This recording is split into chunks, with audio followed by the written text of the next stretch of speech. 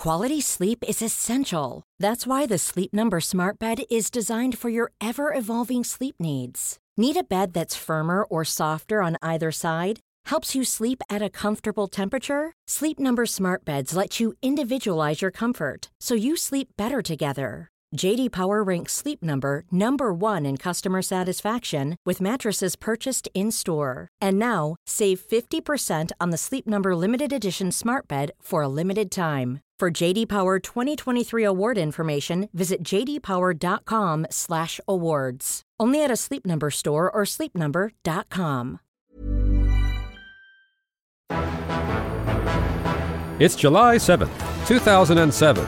And another remarkable event is about to be uncovered by Ariel, Rebecca, and Ali, the Retrospectors. So when I was a kid, I went to Petra, which is one of just 2 of the new 7 wonders of the world that I've ever visited. And actually, probably my memory of the sandstone facades themselves is less from actually being there, because I was about 8 or 9 when we went, and probably more from like Indiana Jones and the Last Crusade. But you might think that Petra seems a weird inclusion in a list that was called the new 7 wonders of the world, given that it dates from the 1st century AD. But it sort of highlights how old and rusty the old original 7 wonders of the world were getting. Specifically, none of them exist except the pyramids of Egypt anymore. So this is the reason why in 2007 they decided, I say they, we'll find out who in a minute, to create the 7 wonders of the modern world. The idea was announced in the year 2000, which I think was really a year when people were having these kinds of ideas. Yes, turn of the century. We've all survived the millennium bug. The way that they did it as well was that this Swiss foundation, unaccountable to any sort of UN or other international or governmental body, just came up with the idea that they were going to do this update. But they were fairly democratic in how they took the nominees, and so they opened it up to the public, and in the end got something like 100 million votes were cast online, via text message, via email, any way you wanted to get in touch with them. And they came to this list, and it was riddled with controversy eventually, but there was a sort of democratic underpinning in how they decided that they wanted to come at the question. Let's talk about the list. So there's the Great Wall of China, Petra, as you mentioned, Chichén Itzá, the statue of Christ the Redeemer, the Colosseum, Machu Picchu, and the Taj Mahal. I mean, none of them are crap. Like, it's a solid list, isn't it? You can argue. Ooh. It's like all of these lists. It's a talking point, isn't it? It's like when someone says the best film ever is The Shawshank Redemption. I mean, it's a kind of ridiculous thing to say, but it's plausible that someone would think it's a conversation starter. I mean, none of them are crap. Christ the Redeemer is a little bit crap. It's good, but it's not as if it's impressive. It's chintzy, and it's also, but it's not as if it's the only enormous statue that there is in the world. You know, it seems weird that it should have made the cut when so many outdoor seated and non-seated Buddhas didn't make the list. Well, that might have had something to do with the fact that in Brazil it was the subject of an absolutely ubiquitous marketing campaign. Brazilian telecoms companies advertised free votes for Christ the Redeemer, and Brazilians were even encouraged to vote when they swiped their transport cards. A little message would come up that said "Voto no Cristo," meaning vote for Christ.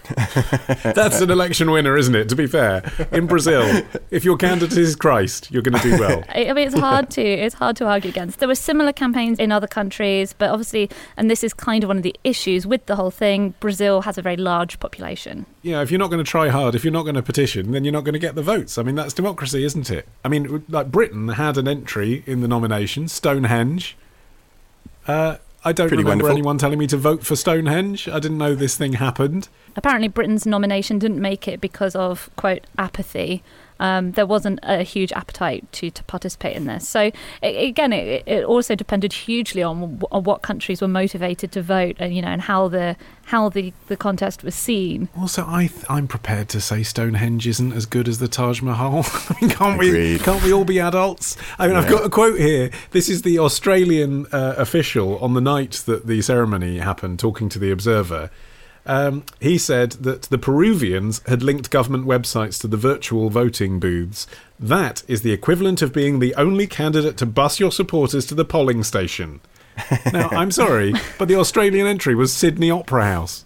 I mean, but it's a nice building, but it's not Machu Picchu. But that's the thing, though. How do you quantify wonder, especially in the 21st century? I mean, yeah, the Sydney Opera House might not seem to have the grandeur or the magnificence of something like Machu Picchu. But at the same time, I mean, building techniques have come a long way in the intervening millennia. So it does make you wonder, is the Taj Mahal... Yeah. Is it wonder-inducing in a world where we have the Burj Khalifa?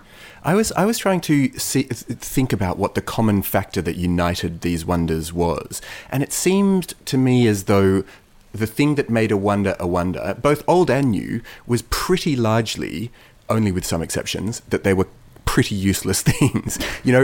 So stuff like an opera house or even the Burj Khalifa or buildings that were useful, they don't seem to capture the imagination in the same way for some reason than something that is just flagrantly a totemic ego trip. Yeah, or that the real reason for its existence has been sort of lost in the mists of time. It's either not terribly useful or we can't quite remember what it was useful for. Maybe the Colosseum was useful because it was where hundreds of thousands of people and animals were murdered. I guess that's the thing really, though, isn't it? It's like that kind of pitting things against one another is one thing when Tim Lovejoy does King of the Tin on Sunday brunch, but how do we measure whether the Colosseum is better than the Acropolis, which, by the way, going by this list, it is. Well, yes, that's how we measure, isn't it? How many Brazilians will vote for it when pushed to by the government? But I mentioned the Acropolis and the Colosseum. I have a confession, which is of the list of the 7 wonders of the modern world decided upon the 7th of July 2007 undemocratically. I've been to the Taj Mahal and I remember that one. I mean, it is spectacular. I haven't been to any of the others apart from the Colosseum, but I'm not 100% that my memories of the Colosseum aren't the Parthenon in Athens. I've definitely been to the Parthenon. See, this is why ordinary people shouldn't have had the right to vote on this. I can't remember if I've been, because what happened is I went to the Parthenon with a mate the summer before we went to Rome, and when we went to Rome, the thing that was more memorable than going to the Colosseum if we did was the fact that our car got broken into on the beach just outside Rome, and then we spent the 3 days that we were there at police stations trying to get it reported to our insurance company and finding him clothes. The thieves managed to steal all of his clothes and none of mine. I don't know if that was a comment on my fashion. But it was really difficult because I was trying to express sympathy for him. He was really pissed off and spent the whole time going into shops to buy clothes, but at the same time I was fine and wanted to have my holiday. So I don't know if we went to the Colosseum or not.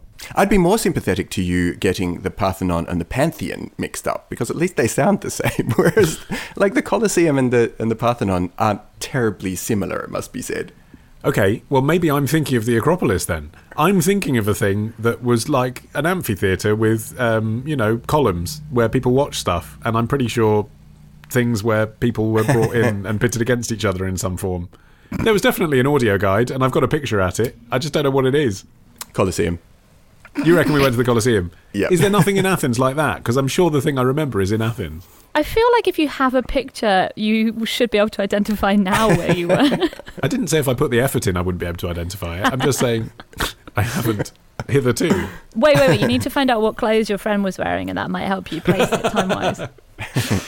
Well, the thing that I know to mark the history of that occasion by was the dent in the roof of my Nissan Micra, because we spent so long sitting outside police stations that we started sitting on the roof and it created a dent that lasted and is still there to this day. Have you been to any of the 7 wonders of the modern world, Rebecca?